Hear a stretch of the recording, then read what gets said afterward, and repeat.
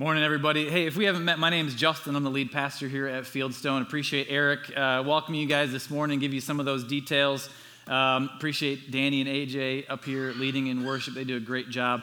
I love seeing them lead because they're just proof that every once in a while pastors' kids do turn out okay. So both of those guys are PKs and seem to be doing all right with them and their 13 kids, or how many they have now, I don't know. Might be just 4, but it feels like a lot.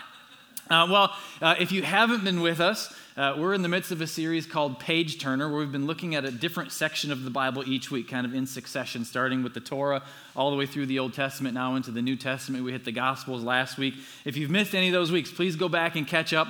And as I look around the room, as I stand in the lobby watching people come in, I can't help but think, I don't know them. I'm not sure I know them. I think I should know them, but I think I know them, but I can't remember their name. It's too late to ask, right? And so we're just kind of in one of those seasons as a church where we continue to grow. And so I want to encourage you. We do have greeters at the door, but I like to remind you from time to time, you have all been knighted as greeters, right? And so you might be looking across the room going, I don't know any of these people, that means I'm new. But they're looking at you thinking the same thing. And so just a lot of new faces over the last few months. And so as you see people, sit around people, bump into people at the coffee bar, whatever it is, feel free to say hi. Moments, I have them, you have them, where it's like, man, I have been talking to this person every week for the last 6 months, and I can't remember this dude's name. I'm not asking him now, right? Go ahead and ask, right? It's okay. We're all going to say, I'm terrible with names. There's a me too, and then it's all good. So feel free to embrace those awkward moments. Kind of helps make this room feel a little bit smaller from time to time, I think. But today, just like we looked at some Old Testament historical books a few weeks ago, the New Testament has that version as well. However, whereas the Old Testament had 12 historical books, the New Testament has one. It's the book of Acts, or Acts of the Apostles, depending on how you want to call it. And in many ways, Acts is a continuation of the Gospel, actually quite literally a continuation of the Gospels if you read the combo of Luke and Acts, because Luke, one of the authors of the Gospels, the Gospel of Luke, also wrote Acts. It's a 2-volume set, so if you're looking for a good combo read, Luke Acts is a good way to go. And similar to what we saw with Joshua back in the Old Testament, Acts kind of ties a couple eras together, where Joshua was like, hey, we got the Torah and all those foundational things that we see in those first 5 books, and then we get into the historical books with the kings and the judges and all the different things that happen over the course of Israel's history in the Old Testament. Joshua is kind of that in-between transitional book, and Acts is exactly that in the New Testament. Acts reads most like a story compared to the other New Testament books. It reads like many of the Old Testament historical books in the way that it combines history and it combines some dialogue, lots of truth, lots of unique situations, lots of unique interactions, both between people but also between God and people. And so as you dive into Acts, it's usually read from a few different perspectives, usually depending on your personality, depending on the season you're in, your interest level, maybe the reading plan that you're in at the time. But some people read Acts for its historical details. What can I learn about the history of the first century church? What were the priorities of the early church? What were the passions of the early church? How was it governed? What did leadership look like? What events took place in that early church? What was the role of the Holy Spirit in the work of that early church there in the first century? What did they find acceptable in their pursuit of Christ? What were things that were maybe expected of them? What were things that they tried to cast off and stay away from in the midst of culture? So some historical details there. Some people read Acts simply for apologetics purposes, kind of defending the faith. You can go to Acts to defend a certain view that you have of miracles, maybe your view of the spiritual gifts, maybe your view of tithing, maybe your view of interacting with a secular government as you pursue Christ. People go to Acts to form a strategy for international missions or church planting, or simply to see how accurate Luke's historical details really are. And when we see that they're very accurate, it helps us show other people that our scriptures do hold up to scrutiny. So there's a certain apologetics value to the book of Acts if you want to read it from that perspective. But I think most people read it for devotional purposes, right? Faith-building purposes, where we simply say, who were these early Christians that responded to the disciples' teaching coming out of the Gospels? what were these people like? What did they experience? How did they interact with each other? How did God interact with them in the midst of their lives? How can we be inspired by them? How can we learn from them, from their good moments and their bad moments? How can we use, that's true of most of Scripture, but honestly, Acts is a fun book to read. Like, if you're just looking for a fun book, similar to Judges in the Old Testament, where you got just some really interesting, unique characters, some stories that you're like, oh, that's crazy. That dude just ripped a lion in half, right? There's some, Judges is the fun one in the Old Testament. I think Acts is the fun one in the New Testament because you have stuff like Pentecost there in the first couple chapters where the Holy Spirit arrives. You got tongues of fire floating over people. Peter busts out of the upper room and starts preaching a sermon, and 3,000 people get saved that first day. Instant megachurch, right? I can't imagine the logistics of caring for that early church, but 3,000 on the first day, that's a pretty wild thing. You find miraculous escapes from prison where the chains, they're stuck in prison for preaching the gospel, and the chains literally fall off. The doors fly open because they were singing hymns, right? Some of you guys wish we sang more hymns. Maybe that would be helpful, right? We'll start busting open prison doors. I don't know. But it worked for them. Now, they weren't the same. We're not talking about Fanny Crosby and Charles Wesley hymns, right? It's just talking about their hymns. So don't get too attached to your hymns, but it worked for them. We see kind of a full circle moment where in the book of Acts, Herod dies, King Herod. Now, this isn't Christmas Herod. This is Christmas Herod's grandson, Herod, but it kind of wraps up kind of that interaction with Herod coming from the Gospels into the book of Acts. And like I said, interesting stories. It says that Herod, in a moment of arrogance, it says that he was struck down, eaten by worms, and died. Now, I've always been intrigued by that phrase because what you would think is he was struck down, he died, and he was eaten by worms. But it says he was struck down, eaten by worms, and died. And so you can't help but think, is that the most unusual death ever? Or like just the phrasing, how do you get eaten by worms? I don't even know. Do they have mouths? I don't know. But it's just kind of one of those weird things that you find in the book of Acts.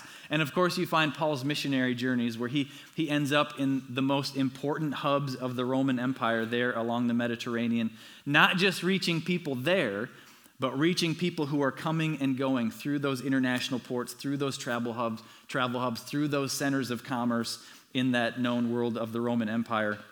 We see him in the midst of a missionary journey being shipwrecked and then bitten by a poisonous snake, and he survives it all. We see him taking the gospel to the highest levels of Roman leadership. Potentially, we don't know this for sure, but he potentially got to stand face to face before Caesar and share his story, share the story of the gospel. And what we see there is that a murderer in Paul becomes the greatest missionary of all time. So lots of, honestly, important stuff, theological stuff, but really entertaining stuff in the book of Acts, if that's a book that you want to dive into. But in the midst of all that, there's some pretty important themes. First one, we see the theme of the gospel. We see the story of Jesus continue in many ways. In Acts 2, we see them say that we must repent and be baptized in the name of Jesus for the forgiveness of sins. In Acts 4, it says we have to lean in to the name of Jesus, because salvation is found in no one else, and there is no other name by which we can be saved except the name of Jesus. And then in Acts 13:31, the one that some of you guys grew up memorizing in your Sunday school classes, believe on the Lord Jesus Christ and you will be saved. And so we talked about last week in the Gospels how that is the turning point. It is the moment in all of human history, in the history of Scripture.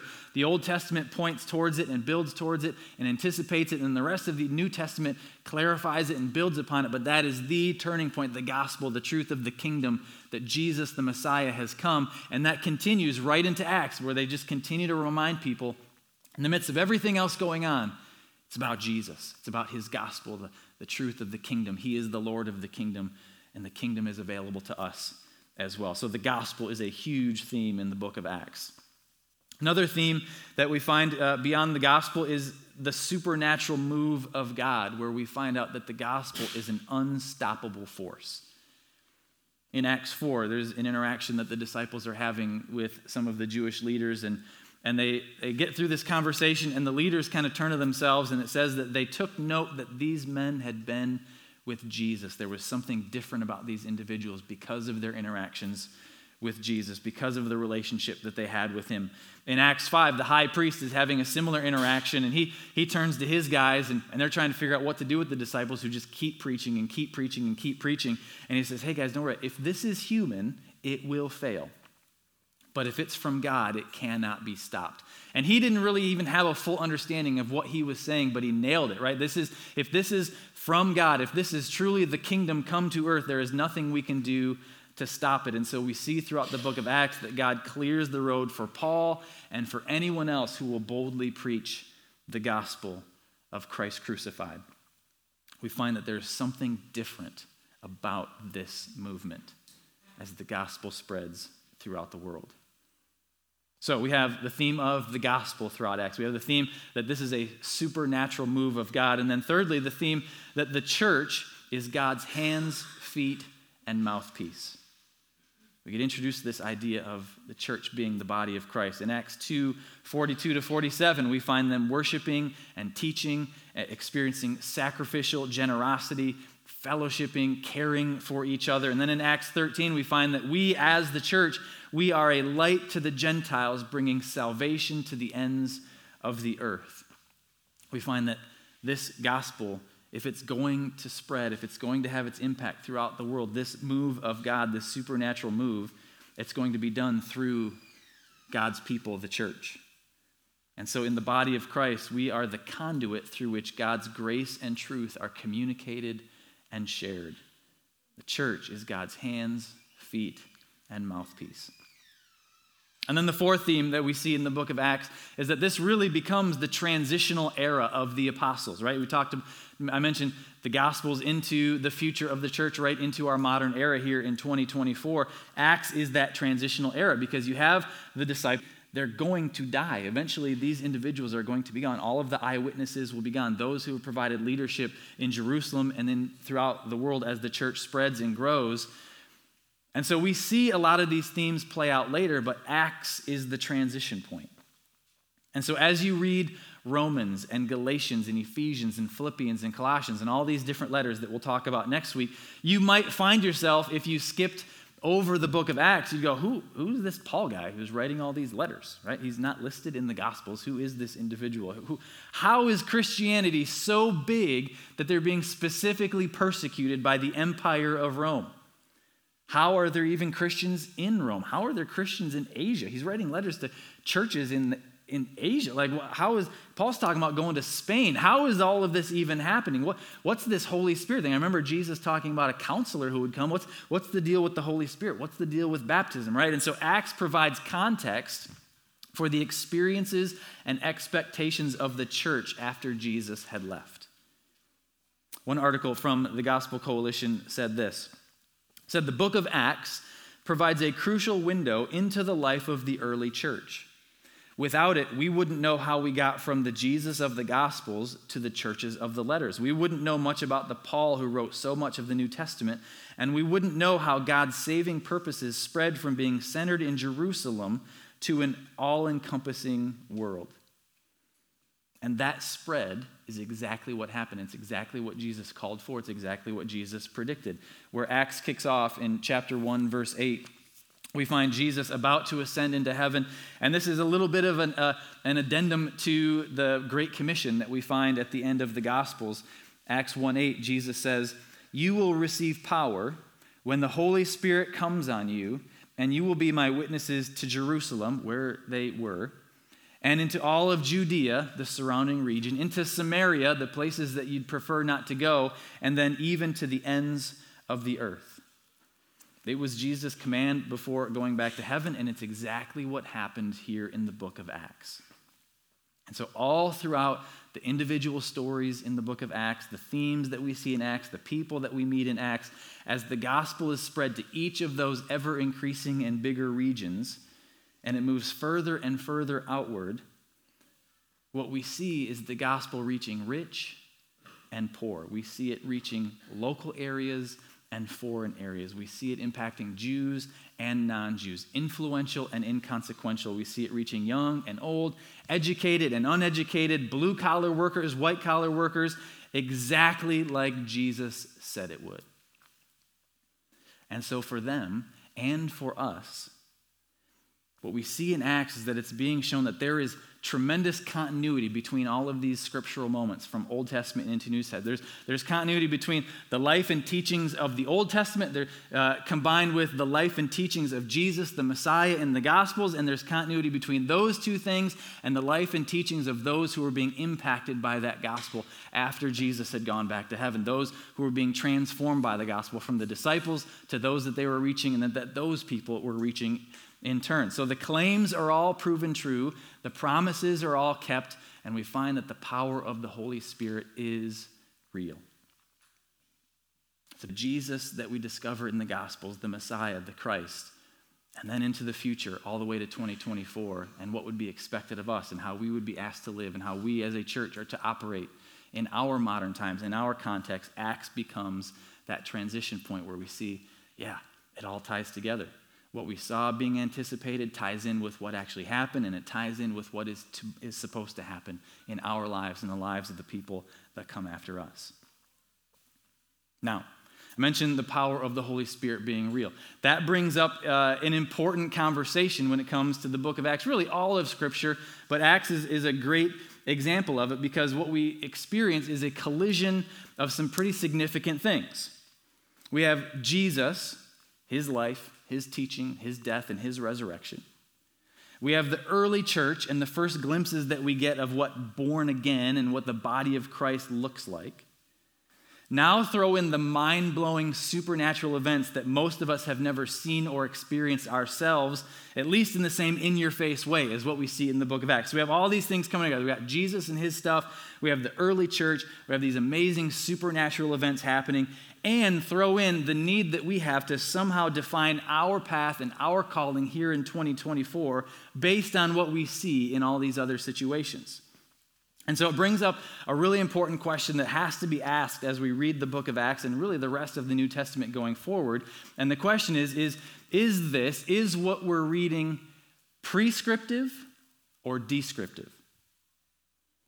What I mean is, if it's descriptive, is this just being described as something that happened, right? Is this just an event? Is this an interaction? Is this a choice that an individual made and we can define it as good, bad, or neutral? Is this just describing something that happened? If it's prescriptive, we're asking, is this something that's being commanded for all Christians in all places for all times? Now, that's a difficult question as you read through Scripture, especially in the book of Acts. And honestly, I think we usually do a better job of this in the Old Testament because I think it's easier to separate our context from their context, where Goliath blasphemed God and mocked God, and so David killed him for it. Do we do that? Of course not. Right? That's not something that we do. And so we make a healthy separation. But it's difficult too. It's something I failed to do a few weeks ago when we were doing the books of poetry and wisdom. And I'm just flying by, right? This is a flyby of Job. This is a flyby of Psalms. This is a flyby of Proverbs. Just here, these quick basics. This is the basic themes of these books. And I threw in as an aside, hey, don't marry a woman if she's not a perfect embodiment of Proverbs 31. Don't marry a man if he's not a perfect embodiment of Proverbs 1 through 9. Now, perfection is a very difficult standard for any of us to achieve. We have all failed to achieve that. And what I did was, in the midst of a flyby, decided to throw out an absolute truth based on something that doesn't provide an absolute truth, right? And one of you guys called me out on it. You were absolutely right, because it's so easy to slip into that mode of like, this is telling us to do that, and this is telling us to do that. Now, there are places in the Bible where it does say that. It does give us an absolutely prescribed way of doing things every single time in every single situation. But that's where that difficult question of, is this descriptive or is this prescriptive, gets a little bit difficult. Is it just the way they did it, or is this the way that we are supposed to do it? And that gets tough with topics in the book of Acts, like where and when did the local churches meet? What did they do as a part of their gatherings? How is local church leadership structured? What are the titles of church leaders? What are the roles of church leaders? How many church leaders should there be? What characteristics should there be? The word pastor doesn't show up for a long time in early church history, right? It shows up early in the 2nd century, right? So what are these titles? Are these things that were exactly as they're supposed to be? What about miracles? What about healings? What about speaking in tongues? What about baptism? We have to be careful and discerning, especially as we get into the book of Acts, especially as we move into the epistles next week. And one of the books that we've referenced over the course of the series described this tension and what we likely see here in the book of Acts. They said, Acts is intended to serve as a model, but the model is not so much in the specifics as in the overall picture. What's the overall picture? It's a triumphant, joyful, fast-moving expansion of the gospel into the Gentile world, powered by the Holy Spirit and resulting in changed lives and communities. That's the overall picture. By the very way the Holy Spirit moved Luke to structure and narrate this history, it seems probable that we are to view this, that fast-moving, Holy Spirit-empowered spreading of the gospel, we're supposed to view this as God's intent for the continuing church. And because this is God's intent for the church, nothing can hinder it. Luke, therefore, probably intended that the ongoing church should be like them, but in the larger sense of proclaiming the good news to the entire world, not by modeling itself on any specific example. Now, there's certainly room in the book of Acts, there's certainly room in Scripture to say this is how it should be. But a lot of what we see in Acts is less about how things should be done within the local church and more about the overall mission and desire that God has for his church and the desire God has for us. And so like all sections of Scripture, we have to say, okay, some of this is for us, some of this was for them, some of it's for us and them, some of it is just context as part of the story as their experiences are shared. Another example, Ananias and Sapphira in Acts chapter 5, they were struck dead because there was dishonesty and poor motives in their generosity. They brought a gift to the church and lied about the significance of that gift, and they were struck dead. Now, do we strike people dead if we discover they have poor motives? No, of course not. But do we clearly see that God cares deeply about the heart behind our gifts as much as the gifts themselves? Yes, we can see that through that example. So some questions to ask. If you're reading through the book of Acts or even processing other sections of Scripture, how do we make this determination between, is this simply describing something that happened and there's some good, bad, neutral to take away from it, or is this prescribing the way things should be for all Christians, for all times and all contexts? Some questions.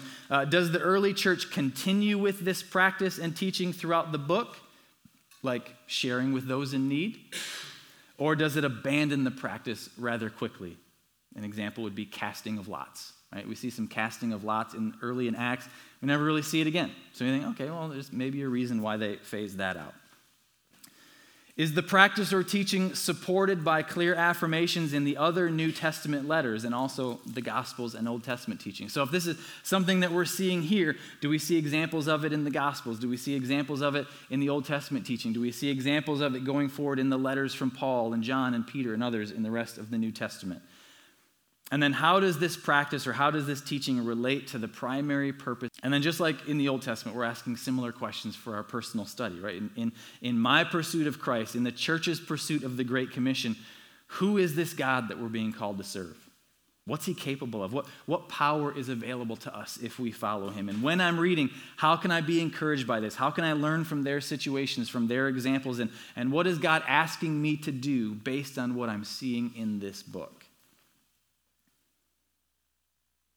And what we have to keep in mind is that whether or not God chooses to work today in the same exact ways that we see in the book of Acts, we have to know that he is 100% capable of all of it. As believers, there is a supernatural power available to us that we rarely ask for or even pay attention to. And if God chooses to work in that way or in some other just as miraculous way, whether God chooses to work in obvious ways or in more subtle ways, the key is that through it all, his will is done, his mission is accomplished, his gospel is advanced, and the glory is all his through it. Book of Acts, it's a fun one. I encourage you to dive in as you continue with your reading through Scripture. I do want to recommend, in closing, there's a movie I want to recommend. It's called Paul, the Apostle of Christ. I don't know if you guys have come across this. Jim Caviezel, pretty famous actor, is in that. And it's really actually pretty amazing that the picture that is given of what was experienced in that first century as the gospel spread in a world that was unfriendly to the gospel. So Jim Caviezel, I think, plays Luke. There's another individual, Paul, shows up at various points in the story. But it's really just kind of interesting to note that as you watch this movie, some of them took the message and applied it with peace. Some of them took the message of the gospel and applied it with maybe a more passive approach. Some of them applied it with aggression and a little bit more of militant ideas, right? So there's things that we experience here in our times where you're like, man, I wish those people would be more aggressive in their defense. I wish those people would chill out and just take a little bit more of a back seat, right? Let's be more subtle about this. Let's be more aggressive about this. All these debate among Christian circles. It's interesting to just kind of see that type of thing play out in a first century context. But it's the struggle to know and understand our proper response and our proper application of a book like Acts when it comes to our lives and our church and our families. And so the struggle is real. It's not just a struggle for us. It's been a struggle from then all the way through the last couple thousand years. And so Acts is extremely pivotal in determining the answer to some of those questions. So definitely dive in. Let me pray for you, and we'll get out of here. God, we love you. We thank you for this time together. Thanks for just the serving and the sacrificial time that's given by so many on a morning like this throughout the week to make a gathering like this possible, God, to make it a joyful experience for us, to make it a worshipful experience for us, to just continue the work of community building and fellowship here in this church family. And so, God, we ask that you continue to bless that, guide us forward into the future. And as we dive into books like Acts and others here in the New Testament, God, to give us the clarity that we need to determine, okay, how much of this is being called something that we have to do versus something that we're learning from versus something that you simply want to encourage us with. God, thanks for always lighting the way for us. Thanks for the wisdom and the clarity. We continue to lean on that. We pray all this in Jesus' name. Amen. Awesome. Thanks, guys. Have a great afternoon.